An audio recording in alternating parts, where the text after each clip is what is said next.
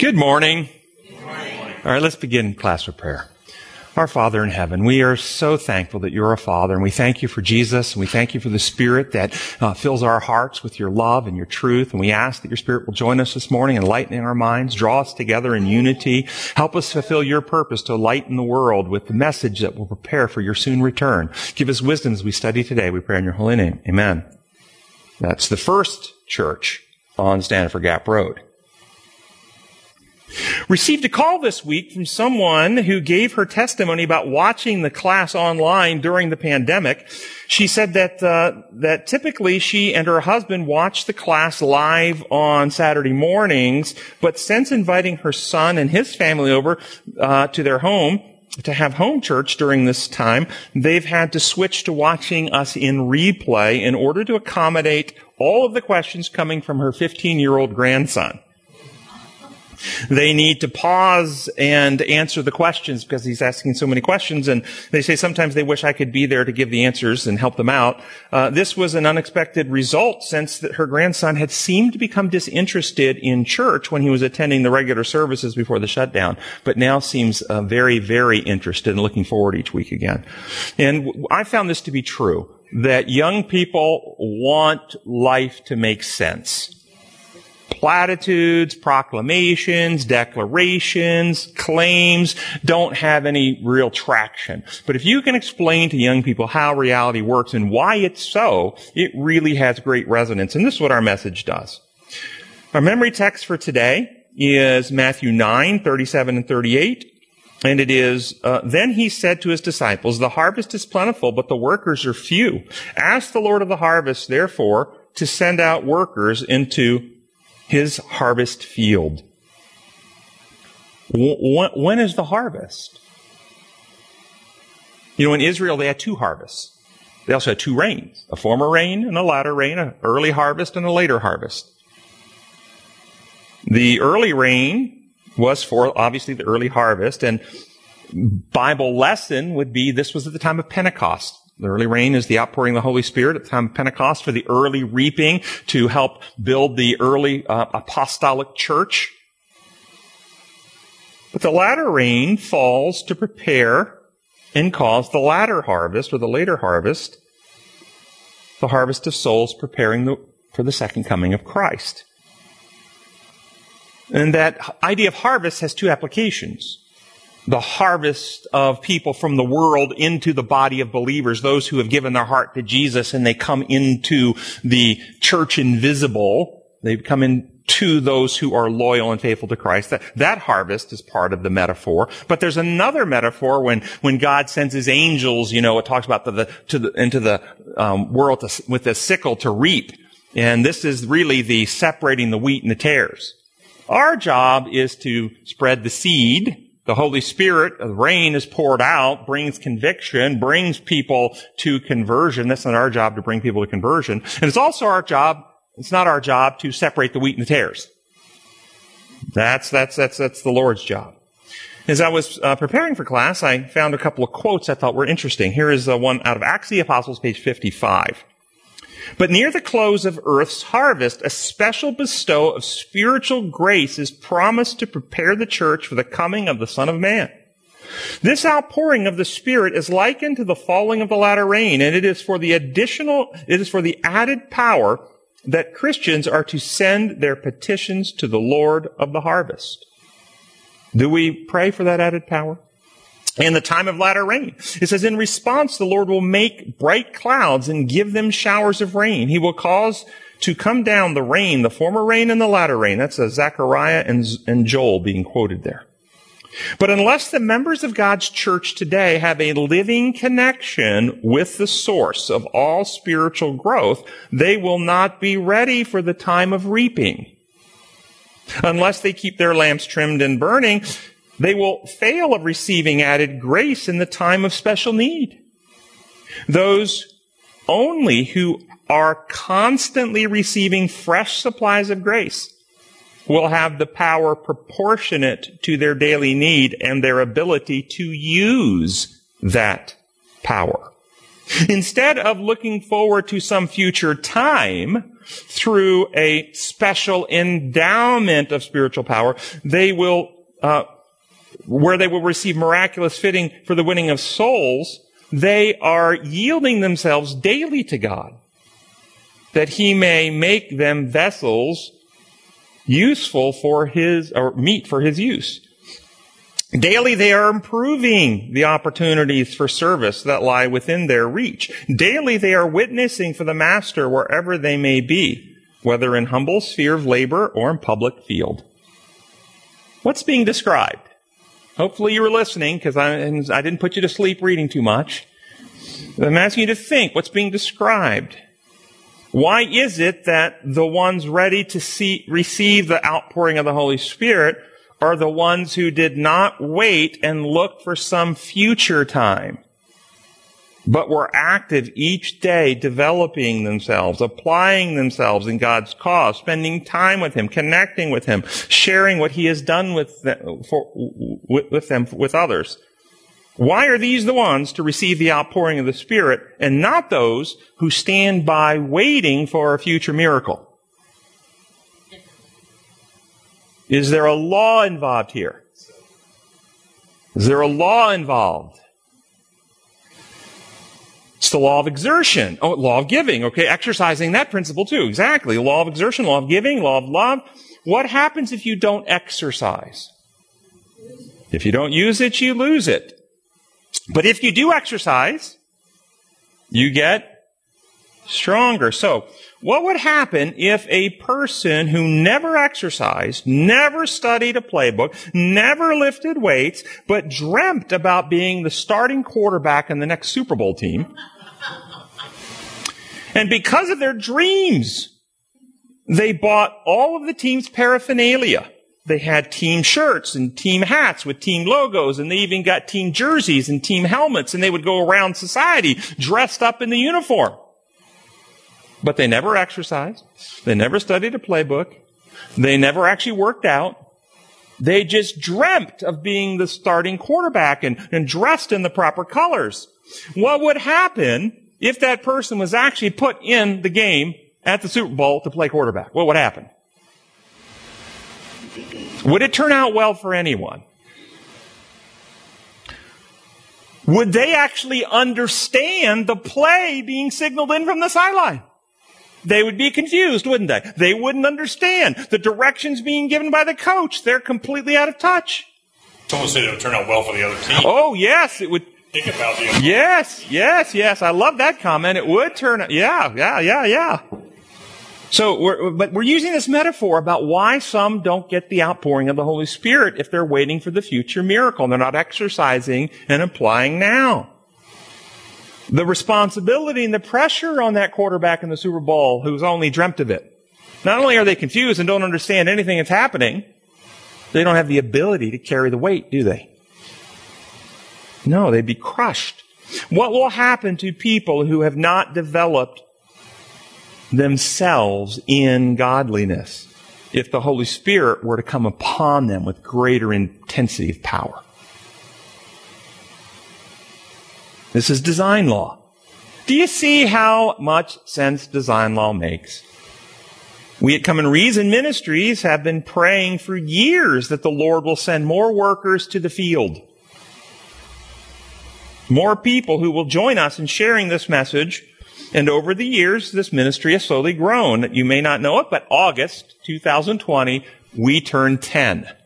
It was 10 years ago, August 2010, that we were officially incorporated into a not-for-profit organization. Now, our Bible study class started back in 2004, but we didn't become a not-for-profit ministry until 2010. Do you realize it's been 10 years, folks?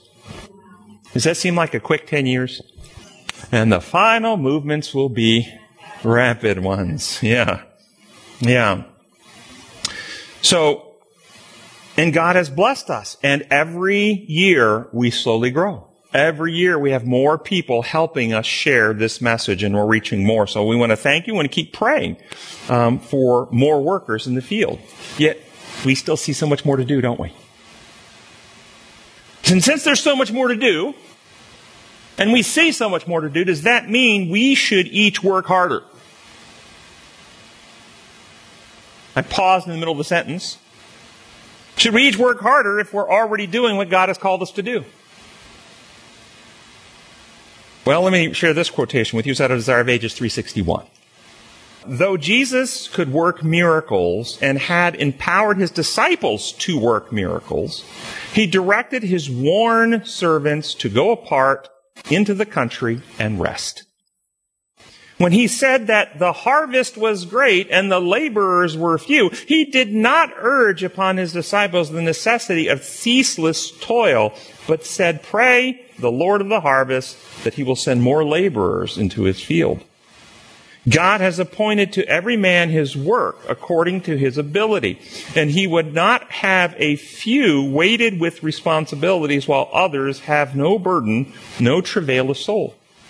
Christ's words of compassion are spoken to his workers today, just as surely as they were spoken to his disciples. Come ye apart and rest a while. He says to those who are worn and weary, it is not wise to be always under the strain of work and excitement, even in ministering to men's spiritual needs. How many pastors need to know that? For in this way, personal piety is neglected, and the powers of the mind and soul and body are overtaxed. Self-denial is required of the disciples of Christ, and sacrifice must be made, but care must also be exercised, lest through their overzeal Satan take advantage of the weakness of humanity and the work of God is marred. What did you hear? Did you hear any laws involved? Yes, the law of restoration, which is the corollary to the law of exertion. If you want something to get stronger, you must exercise it. But as finite beings, once you have expended a resource, we must rest and recover before we have more to expend. The law of restoration. A baseball pitcher must rest between games or it'll ruin their arm. A Olympic marathon runner, even if they win gold medal, will not run a marathon the next day. They must rest and recover. Wendell. The case of Elijah. Elijah, yes, he ran and needed to rest, didn't he? One of Satan's strategies. If he cannot get good people to choose evil, is to overtax them with too many good things to do to the point that they burn out. Hear that, folks. If he can't get you to choose evil, then he will fill you with many, many good missions for the Lord, well beyond human ability, to the point you exhaust yourself and then become the object of someone else's ministry. Somebody has to care for you. We must have the wisdom to maintain the health of our spirit temples, our bodies, so that we can stay on the field as long as God would have us work for his cause. While I was preparing for today's class on small groups about connecting with other people, I was thinking about the unity we are to have in Christ, about how God created us to be one with him and each other, and how sin separates and divides us and fragments us. And I was reflecting on movements in the world today and how so much is happening right now that's causing division rather than unity. And as I was studying and researching, I came across this other historic quote that I wanted to go through with you guys in a little bit of detail. It's out of the Testimonies to the Church, containing messages of warning and instruction to the Seventh-day Adventists. That's a long title, isn't it? Special messages. What an argument of power is the prayer that they may all be one, as you, Father, are in me, and I in you, that they also may be one in us. Now, you know who prayed that, right? That was Jesus' prayer. So Jesus is praying this, and this author says, what a argument of power is this prayer. One with God, unity with its power there somehow. Now, what is another word for becoming one with God? Atonement. That's exactly right. Atone or atonement, at one-ment. Jesus talked about atonement But he talked about it through design law, through reality, through being reconciled or reunited or brought back into one-ment with God. There is nothing penal legal in atonement. Sadly, the word atonement has been conditioned into our mind through the lens of human law, such that we hear it as appeasement or payment or some legal process. It never was in God's kingdom that way. It's what Jesus is talking about here at one-ment, which is healing or restoring hearts that are alienated from God, writing the law on the heart and mind, bringing us back into unity with God, such that fear and selfishness are displaced, and love, truth, liberty, God's principles are restored, and it's no longer I that live, but Christ lives in me. We have the mind of Christ. We're at one with God in heart, functionally, operationally. Continuing with the quote. That the world may believe that you have sent me, and the glory which you gave me, I have given them. You considered that. That they may be one, even as we are one. The glory the Father gave the Son, He has given us. So that, as they are one, we might be one. What is God's glory? Self-sacrificing love. It is His glory, is His character of love. Absolutely right. And it is that love which brings unity, healing, and oneness. It is at this time in Earth's history that a special message is to go forward, to be in awe of God, and to give Him glory, because the hour in human history has come for what? For the judgment of God. For people to finally judge Him correctly. For people finally to say, whoa, God is not this imperial dictator who looks like Baal, who requires some payment, some legal intervention, somebody to work on him to get him to act in my favor. God is exactly like Jesus. I need to reject this imperial legal thing and embrace my Creator and worship Him who made the heavens, the earth, and the sea. And how do people see that? By seeing people who give glory to God in the way that they live, by loving others and coming into that unity of love. This is the true message. Continue on with the quote. I in them and you in me, that they may be made perfect in one. That's part of the prayer. You can find it right in John chapter 17. So quoting Jesus' prayer. What is the perfection here described? I in them, you and me, that they may be made perfect in one. Bible perfection. Does it scare you? Maturity. Maturity of character to function how? Like Christ functions. Like Christ. We will be one, it says here. We will be perfect in one. This is the perfection of love for each other, that we are perfect in one. And how do we get this type of perfection? Exercise. Exercise in pursuing or cooperating with the Holy Spirit in achieving reconciliation with God. As we are united to God, we are united to each other who are also united to God. As we are united to God, we are cut away from those people who are not being united from God to God. Circumcision of the heart by the Holy Spirit is cutting us away from the world and the attachments to the world, which also means cutting away from people who are not being reconciled to God. You understand that? Not cutting your love for them, you still love them, but cutting your unity. You're not united with them anymore. You love those who are of the world, but you're not united with those who are of the world.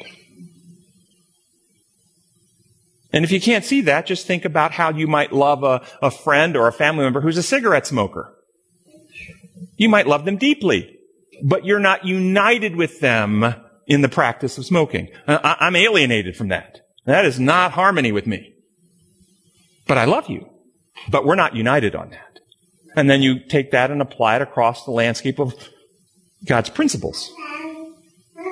By being united with God through the victory of Christ, the Holy Spirit indwelling us, fear and selfishness is removed. We have love of God put in. Continue on with the quote. And that the world may know that you have sent me and have loved them as you loved me. I have repeated this wonderful statement, for it contains the very evidence that we are to present to the world, the perfection of unity in the followers of Christ. The members of the Church of God must reach this perfection. Again, what perfection? The perfection of loving each other as God loves us. It is not task perfection. It doesn't mean that you can never burn the toast.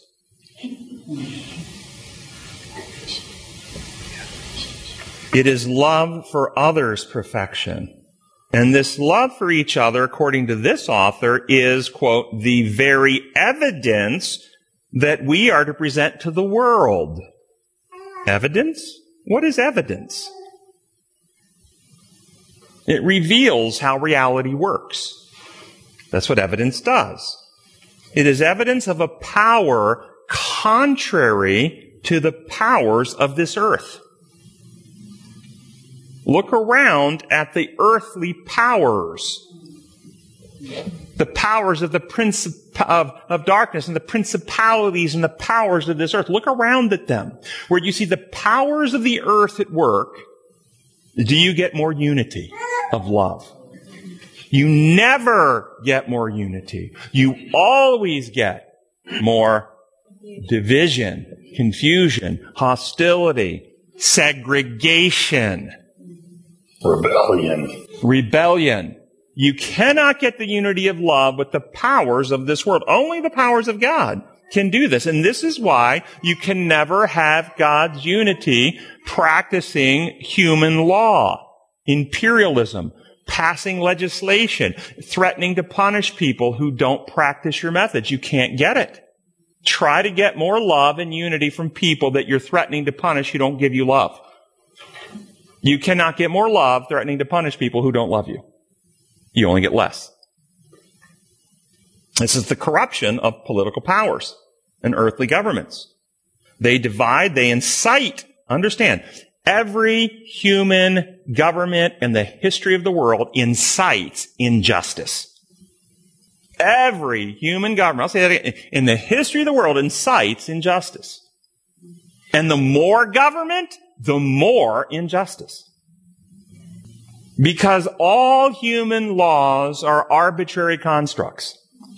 And they're all applied through the lens of human bias and prejudices, and people in the connection, in the know, in the relationship, in the family, in the right racial group, in the right national group, in the right religious group, in the right financial group. It doesn't matter. In every culture, the laws that human governments pass create injustices, the haves and the have-nots, those who can get by with crime and those who are punished for crimes they didn't commit. Every human government is this way. It's inevitable. It's unavoidable. And that's why there's only one righteous role in the sinful world for the use of power, human governments. And that is merely to restrain overt evil. To hold in check those who want to actively do harm. That's its only role. And the more human governments decide to promote moral agendas of any kind, the more unjust they will become. Because the more they will pass laws and then punish people through various means, economic pressures and economic sanctions, and no one can buy or sell save him who has the mark of the beast, et cetera, et cetera, et cetera. And there's always some disadvantage, there's always loopholes, and the people with the better attorneys can figure out the ways to get the advantage when people can't. It's constant. God's government is built on design law, and it doesn't matter what group you belong to. Gravity treats everyone the same. Yes? Do you see much of a difference in the religious world? No, most of the religious world is pagan.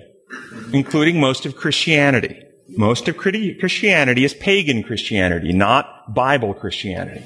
Pagan Christianity is based on human law. God's law works like our law. He made up rules. He oversees them. He uses power to enforce and punish. Payments have to be made. Legal accountings have to be taken care of. God has to be propitiated or appeased. Thus, this is Baal worship. So almost all religions of the world and much of Christianity is promoting the intoxicating wine that comes out of Babylon, imperialism. There is a final message of mercy to lighten the world for Christ's return, and that message is the truth about God's character of love, and His laws are the laws that the Creator built reality to operate from, which are always manifestations of His character of love. They're how reality works. Continuing on with the quote. But love is the evidence of a power that the world cannot overthrow. It's an evidence that the world needs.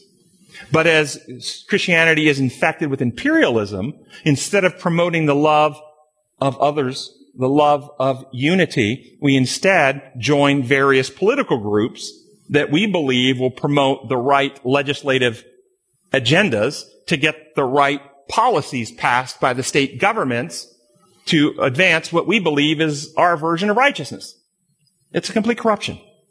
It's part of what we are to come out of. We are to come out of Babylon, that confusing system. Continuing on with the quote. I cannot do more than urge upon them that this perfection is found in unity in Christ. The Savior has presented before us how much will be gained in working out the unity that will join one believer to another in the perfection of Christian love. Do we love each other as Christ loves us? And by the way, when we love somebody, think about the people you really, really love the most in the world. Do you agree with everything they say? Do you smile and go along with everything they want to do? Some of the deepest and most powerful love is the love a parent has for a child. And I can tell you, if you love your small children, you definitely don't let them do whatever they want to do. You can use your power to restrain them from running into a street. But you can't use your power to beat them till they love you. But love will risk being misunderstood to protect them. I can tell you, Mama, good to see you. Love you, Mama. I can tell you when I was a child, I remember moments where I hated my mother. And I hate you. You're the meanest mother in the world. I never want to speak to you again. You know what? My mother loved me. Because she risked me hating her to discipline me to do what was necessary for me. So that perfection is the perfection of love. And when we love our fellow brothers and sisters, we get to know them, but then we may have some heart-to-heart conversations with them. But then after we do that with an adult and we confront perhaps things that we know are not right in their life, we leave them free. We stop hounding, we stop pestering, we leave them free. But we don't necessarily join them in their path of destruction either. It's not about task performance. It's about loving other people well. This message I am given to bear as the Lord's messenger. Do you feel uncomfortable with her making that claim? Are you willing to claim to be the Lord's messenger? Why not? I have no problem. Didn't the Lord say, as the Father has sent me, so send I you? We are to be lights in a world, are we not? Are we not to be His messengers? Yes. Yes! We're His messengers. Embrace it. Embrace it. I'm not a messenger like Sister White was. But why not? How do you know? Why not? I haven't been inspired of God to do anything right or anything. She says she hasn't been inspired. What does the Bible say about spiritual things? Or discerned. Spiritual things are discerned by your own hard work. Is that what it says? By your own ingenuity, by your own creativity, by your own human ability. Spiritual things are discerned by the Spirit of God. So if somebody speaks spiritual truth, whether it's Paul, Peter, Billy Graham, anybody speaking spiritual truth, how are they able to know that spiritual truth? Did they know it on their own? Things of the world are foolishness to the people of God, and so forth and so on. Or is it the Holy Spirit enlightened them or inspired them with the truth? Don't fall into this trap that some people have some special whatever that you denied. It's the same Holy Spirit that inspires all the people of God.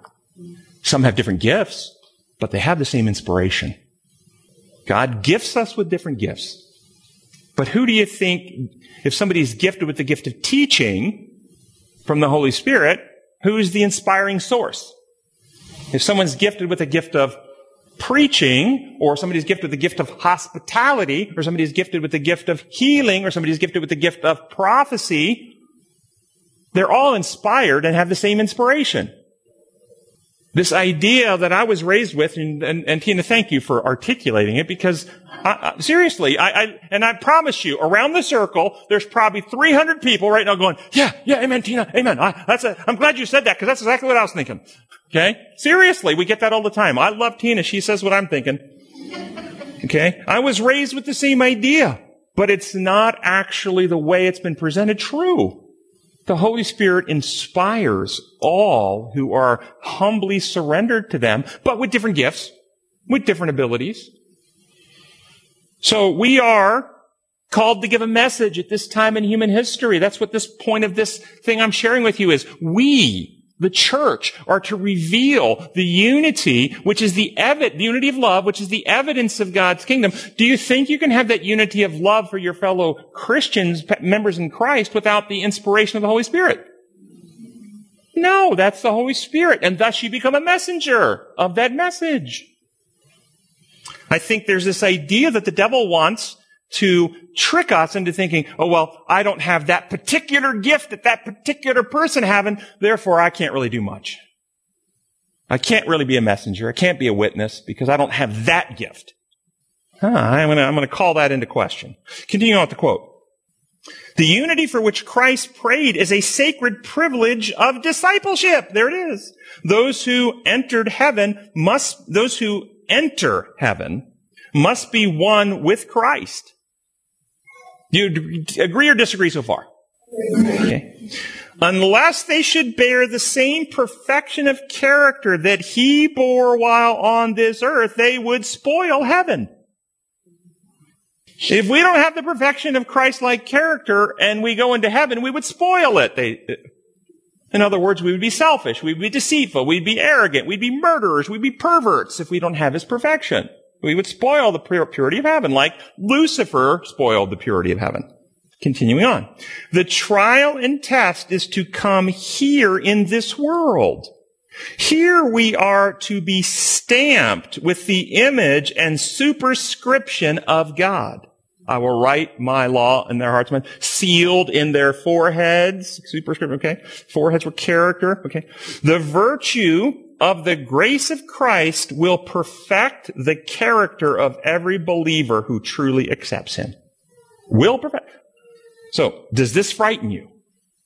You must be as perfect as Jesus. Yes. Why would this frighten you? What law lens are you looking through? If you were dying of metastatic cancer and you went to an oncologist and he said, here is a remedy, and as I apply this to you, the cancer will go 100% into remission. You will be perfectly healed. You go, that scares me, Doc. I don't know that I ever could be perfectly healed. Just heal me 80%. Leave about 20% of the cancer. Without the shedding of blood, Christ's blood, there is no remission of sin. Do you believe that through the achievements of Christ, that those who trust him open avenues into their inner world, their hearts and minds, through which the Spirit dwells, to bring application that actually puts fear and selfishness into remission? That we have new hearts and right spirits. Was Jesus tempted in every way just like we are? Does having fear and selfishness in our characters put into remission mean that we enter a place on this current planet where we're beyond temptation? We don't experience fear and selfishness anymore. Is that what that means? No, it doesn't mean that at all. In fact, I'm going to suggest you might actually be much more stressed by fear and selfishness, because as you come closer to Christ and your character is renewed to be like His, you become more sensitive. Your conscience becomes more sensitive. Things in this world that you didn't notice before are vulgar and disgusting. I can tell you there are things I used to be able to watch on TV. I can't tolerate it anymore. Language that I didn't notice in my times past, I notice now. And it's like, I can't listen to that. It grates on my character. It's ugly. I don't like it. As you're being transformed. Okay? So, if you view this under imposed law, system of rules, then you're looking at deeds, behaviors. I can never be perfect. What happens if I stumble? If something happens in a moment of sleep deprivation and high stress and people yelling, and I just lose it for a second, and I yell a bad word, and then I'm hit by a truck, and I didn't get to confess it. What's the trend in your life? Application. This is a classic trap of the penal legal frauds in our society. The person who has been reborn to Christ may have moments of human weakness like that.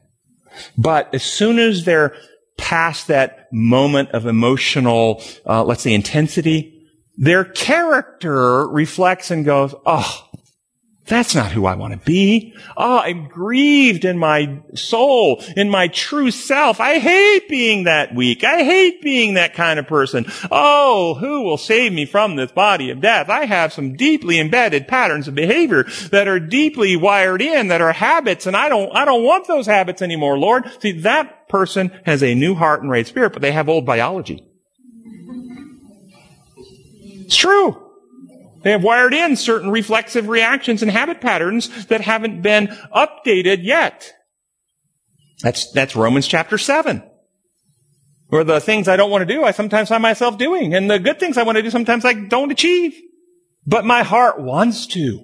Oh, I long to be that person, Lord. That's a heart that's right with the Lord. That's a mature character.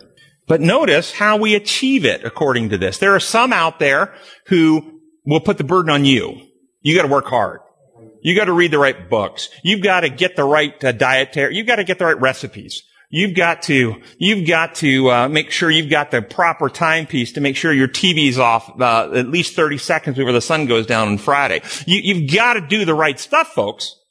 But notice what this author put. This is a quote from the author. The virtue of the grace of Christ will perfect the character of every believer who accepts Him. What is it that perfects us? Your hard work? Or the virtue of the grace of Christ perfects you? Again, you have cancer, and you actually cooperate with your doctor. You take the chemo, or you take the radiation treatments, or whatever it is they're giving you at our current day and age. And the virtue of that treatment puts the cancer in remission. Your work is simply to trust the doctor and follow the prescription. Very straightforward. You don't develop it. You don't provide it. You don't even have to understand it, but you have to take it. Going on. All true disciples are made members of the royal family. Do you feel royal today? Do you feel royal today? Or are you a worm? A worm that's so low. You know the worm metaphors, right? Okay. No, you're not a worm. You're a member of the royal family.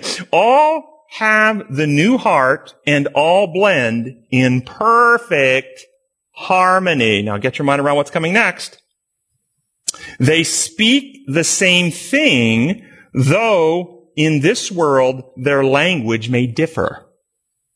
How can we speak the same thing if we're speaking a different language?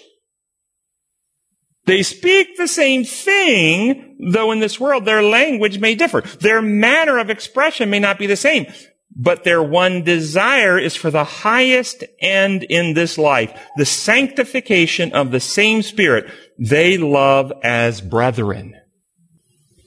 We may be from different countries, different races, different cultures, different tribes, different languages, but we all have new hearts that love God and love other people. We speak the language of heaven, which is the language of truth, presented in love, leaving other people free. That's the language of heaven. And it terrifies Satan. He does not want us to speak truth, love, and freedom. The enemy does not want us to love. He wants us to hate, to fear, to distrust, and thus we can see in the world today the movements that he inspires by seeing the hostilities and the divisions it incites. Continue with the quote. Christ's disciples must obey the laws of heaven on this earth, else they will never obey them in the higher world. Oh man, just when you gave me hope, you're crushing me. The disciples must obey the laws of heaven on this earth, else they will never obey them in the higher world. What laws? When you hear the word laws, what law lens are you hearing the word laws through? Is this describing you must have someone that had a vision, that could look through vision, through God's inspired heavenly visionary lens into the sanctuary in heaven and into the most holy place and into the Ark of the Covenant and into those 10 and then see that one glowing with special glow. And if you don't have that person to tell you those right rules, then you'll never keep the right list here and there's no hope for you. Is that how you hear that? That's not what it means. In heaven, what kind of law did the angels have prior to Lucifer's rebellion? Why was it in heaven when God informed them of law that it came to them something as unthought of? Think it through with me for a moment. Design laws, like laws of gravity, laws of physics, laws of motion, and so forth, versus imposed rules, tax laws, speed limit, and so forth. What kind of law can be in operation and no one's affirmatively informed about it? What law cannot be in operation without first telling people about it? Can you expect anybody to pay their taxes if you never tell them they have to pay taxes?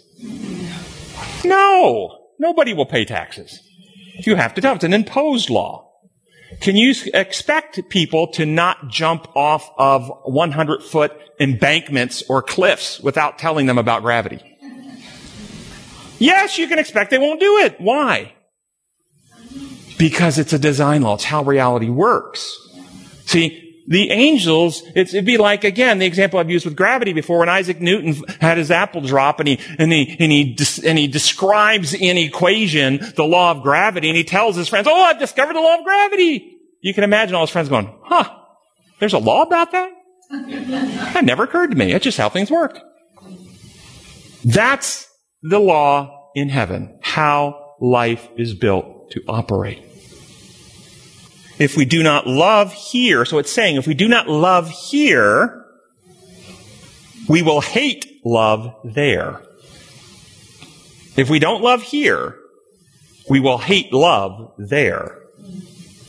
If we don't embrace honesty and truthfulness here, we will hate truth there. If we do not practice liberty and freedom here, we will not value liberty there. That's what it's saying. It will seem righteous to the imperial law, the beastly people, to use power to torture and kill people who don't keep the rules. They will say, that's right. You see it in society every day. Every day people are screaming for somebody to be punished under the guise of justice. It is about character, what the heart becomes by the methods and principles and design laws we accept, value, internalize, and practice here. What do we become, actually? By faith or trust in Jesus, we can overcome our inherent fear and selfishness and experience the restoration of godliness within, such that these are they who do not love their life so much as to shrink from death. Continuing on with the quote, I call upon every physician, upon every gospel minister to obey the laws of God in everything. Interesting. I find this sentence so interesting. What kind of laws do physicians work with in treating patients? The laws of health. The laws of health. These are design laws. Are the laws that the gospel operates upon a different type? Do they operate upon a different mechanism? Are they simply a list of rules that we make up and are under infliction of punishment? Or are they operating upon the same methodology, design, how reality works? I actually get this from certain Christian leaders who embrace imperial law. They will say, oh, of course, God is the creator, and he does build all of nature, so his laws do include the laws of health and the law of gravity and the laws of physics and so forth. Of course. But the moral laws, the Ten Commandments, they're imposed. It's a very simple thing to shoot down. Just ask the question. So the only problem with a person committing adultery is that there's a demerit in a book in heaven. If we were to commit adultery today and our current spouse never finds out, that action of adultery, maybe it goes on for multiple encounters, maybe months and years, that action of cheating on the spouse, that doesn't sear a conscience, it doesn't warp a character, doesn't hard a heart, it doesn't corrupt the integrity, doesn't cause a person to become more deceitful, more dishonest, it doesn't cause guilt, it doesn't cause shame. There's actually no harm to the sinner at all. It's just a little check mark in a book in heaven. It's a legal problem. If there's harm to the person who's acting in sin, it's design law. Continuing on with the quote. The world is the school in which we are to prepare for graduation into the higher school. I mean, I gotta go to school forever? What are we to learn in this world, the school of this world? We're to learn the truth about God and his methods. We're to learn to discern, to differentiate truth from the lies of Satan. We're to learn to trust God. We're to learn to value his design laws. We're to learn to love and put love into practice in how we treat others. We're to learn honesty. We're to learn integrity. We're to learn loyalty with our being. And then, for those who love and trust God and learn the lessons of heaven, we graduate into eternity in which there's no more sin, no more disease, no more pain, no more suffering, no more death, but we're still in school because God is infinite and we are finite. And it becomes an exciting time because all eternity future, we never stop advancing and learning and growing into the infinite depths of our God of love. It's going to be exciting. Next, continuing on with the quote. Grades are arbitrary constructs. On the one hand. On the other hand, we are getting a grade for it. Pass or fail. Meaning reconciliation and at-one-ment where we love God and others, or hardening into selfishness where we hate God and others. And our grade is who we become. We know not who are the chosen of God, only as they reveal the education they have received from the Father and the Son through the Holy Spirit. Christ is their mediator. Their righteousness and their unity centers in God. Mediator? Where is Christ mediating? In the heavenly sanctuary, which is built out of what? What is the building material, the construction blocks of this sanctuary in heaven, according to inspired sources, like the Scriptures? Flesh and blood, intelligent. Living, intelligent people. Know ye not that ye yourself are a temple of God where he dwells by his Spirit? Jesus said, destroy this temple. Jesus is the chief cornerstone, rejected by the builders, brought together to build us together in a house for the Lord. Okay? So yes, he's working in the sanctuary, but that's a metaphor for the temple, which is a metaphor for the hearts of God's and minds of God's people. Jesus is mediating via his Spirit into our hearts to cut out selfishness, fear, distrust, lust, unholy passions, and right in truth, godly love, the fruits of the Spirit. Did you know that each day in the Old Testament system, the Old Testament temple, every day the high priest, and only the high priest, would trim the lamps. 7 lamps on the lampstand. Only the high priest would trim the lamps. The daily priest couldn't trim the lamps. The lampstand had a central pillar that was made out of solid gold. That central pillar represents Jesus. Perfect, godly, golden character. 6 in Bible numbers represents humankind. Man was made on day 6. 6 other bowls are connected to Jesus, and that makes the number. And 7 in Bible is perfection. When we sinful humans are united with Christ, we are perfected. And the bowls represent our hearts. And know ye not that you are a light unto the world? But only the high priest, Jesus, can intercede in our hearts to cut away the dross, the misconceptions, the selfishness, all the things that make our lights shine poorly. And as he cuts away the crud out of our hearts, the fear, the selfishness, the deceit, the misunderstandings, we shine more brightly. So we have this beautiful metaphor that he's mediating in our hearts and minds via his Spirit. Continuing with the quote, those who are so stubborn that they will not comply with the prayer of Christ will be lawless, loveless, impolite. They could not be admitted into the family of heaven. Christ, remember prayer that they be one as he and the Father are one. But those too stubborn to comply will be lawless, loveless, and impolite. Why?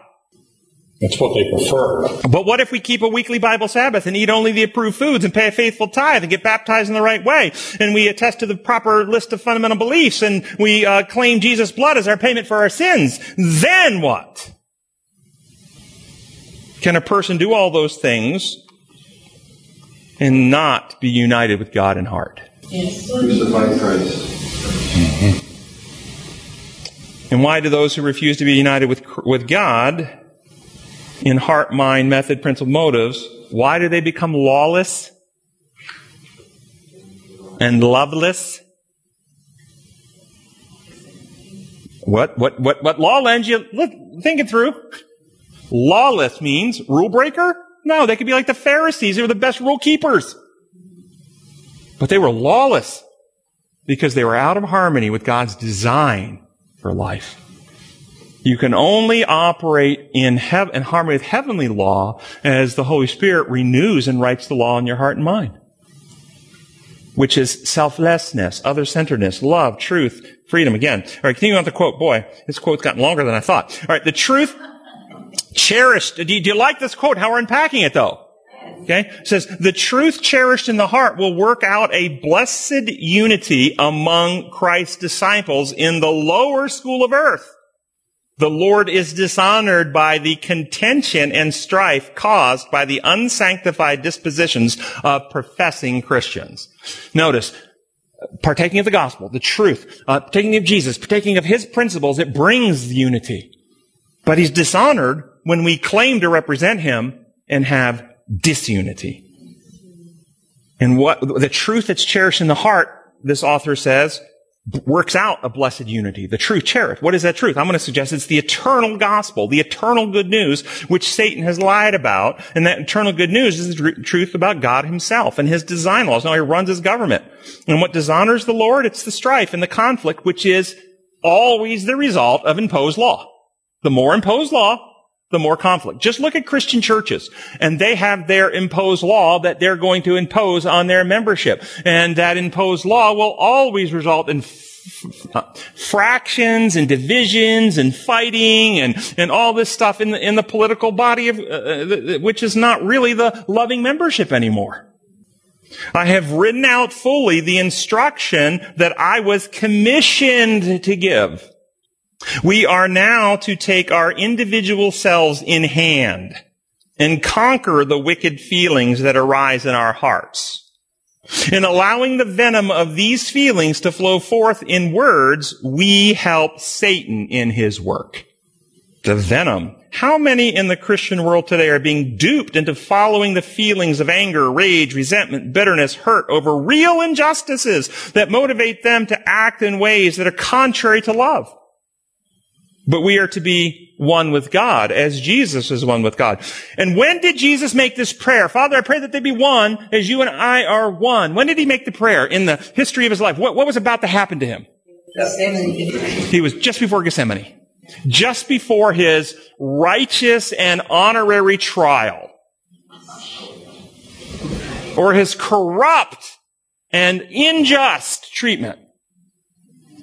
And do we see Jesus in the face of human injustice seeking to use violence to stop it? Peter did. Peter whipped out a sword. This isn't right. This is unjust. This isn't fair. You're breaking your own law. You're not supposed to do this at night. You're supposed to come in the daytime. These people are making false allegations. This is a betrayer. He's stabbing him in the back. This is wrong. It's unjust. Give me my sword. Whack! Put away the sword, Peter. What about us in the world today? Consider seeing someone assaulting another. What is your instinct? I want you to see the temptation because I've been praying about this. I've been tempted. I've seen it. What would you want to do? What if you saw a person assaulting your child, your wife, your husband, your mother, your sister? What if you saw somebody assaulting them?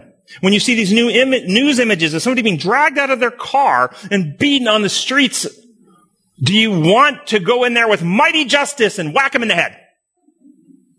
Do you feel that temptation? The devil's at work in your heart.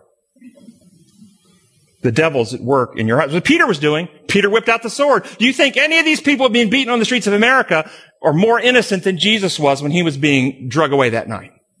If you get tempted, you see that circumstance, seeing somebody, imagine that again. Somebody is grabbing your wife, your child, and they're dragging them off.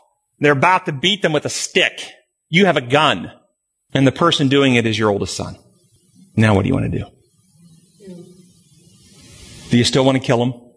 You do want to intervene, but do you want to intervene to punish them now? Do you want to intervene to make them pay? Do you want to intervene to kill them, or do you want to intervene to restrain and save them now? You still want to intervene, but is your intervention one of retaliation, one of anger, one of I want to destroy the evil person, or do you want to destroy the evil in the heart? So you need to stop. You want to restrain. This is the righteous use of power. Stop the mistreatment in its tracks. Let's hold. Let's restrain, but let's not injure. And give opportunity to repentance to the one who's doing harm. Remember, every person out there, the people being mistreated on the streets and the people doing the mistreatment, every one of them is a child of God. He wants to save them all. And I have to pray, Lord, help me approach this with the love that you would have. I can tell you right now that this so-called movements afoot in America that are calling for certain forms of justice to certain portions of our community are not calling to love those who have mistreated. They're calling to punish those who have mistreated. That's imperialism. That's Satan's kingdom. It is not the unity for which God has called us. You can see glimpses of that unity if you remember when the Amish girls were taken hostage. 5 of them were killed, and the Amish community forgave the man and helped the family. You saw this in a black church in South Carolina a few years ago where a gunman shot up and killed a bunch of them, and they forgave him and did not seek retaliation against him. You can see glimpses of this love in our society, but you know what? Our society, especially those that are seeking power in the earthly system, don't want to hold those up as examples. They want to hold up the others and outrage you so that they can get you, good Christian person, to be like Peter. It's okay if you want to follow Jesus. Just do it with the sword. Man, there's a whole bunch more in the lesson that we're not going to get to today because I really went over lots and lots of stuff in the notes. I encourage you to check out the notes and see the other materials that are there. Gracious Father in heaven, we are so thankful that you are our Creator, our God who is love and whose laws are the protocols you built reality to operate upon. We can look into this world right now and we can see the collapsing of Babylon. We can see the system falling in on itself. We can see that the methods of imperialism, coercion, threat, intimidation do not work, do not heal, do not restore, do not bring us to oneness. We know only by putting Jesus and his love at the center can we be freed from our own fear, our own selfishness, our own desire to retaliate, and be restored into the loving unity that you have for us. But we need more than just love, Lord. We need to be effective purveyors and promoters of truth And Lord, we pray that you will enable us to speak truth into this world so that people can see and make clear distinctions between these methods that can appear on one level to be right, but actually injure and cause harm. And that the final message will lighten the world, and we will see you face to face very soon. We pray in your holy name. Amen. Amen.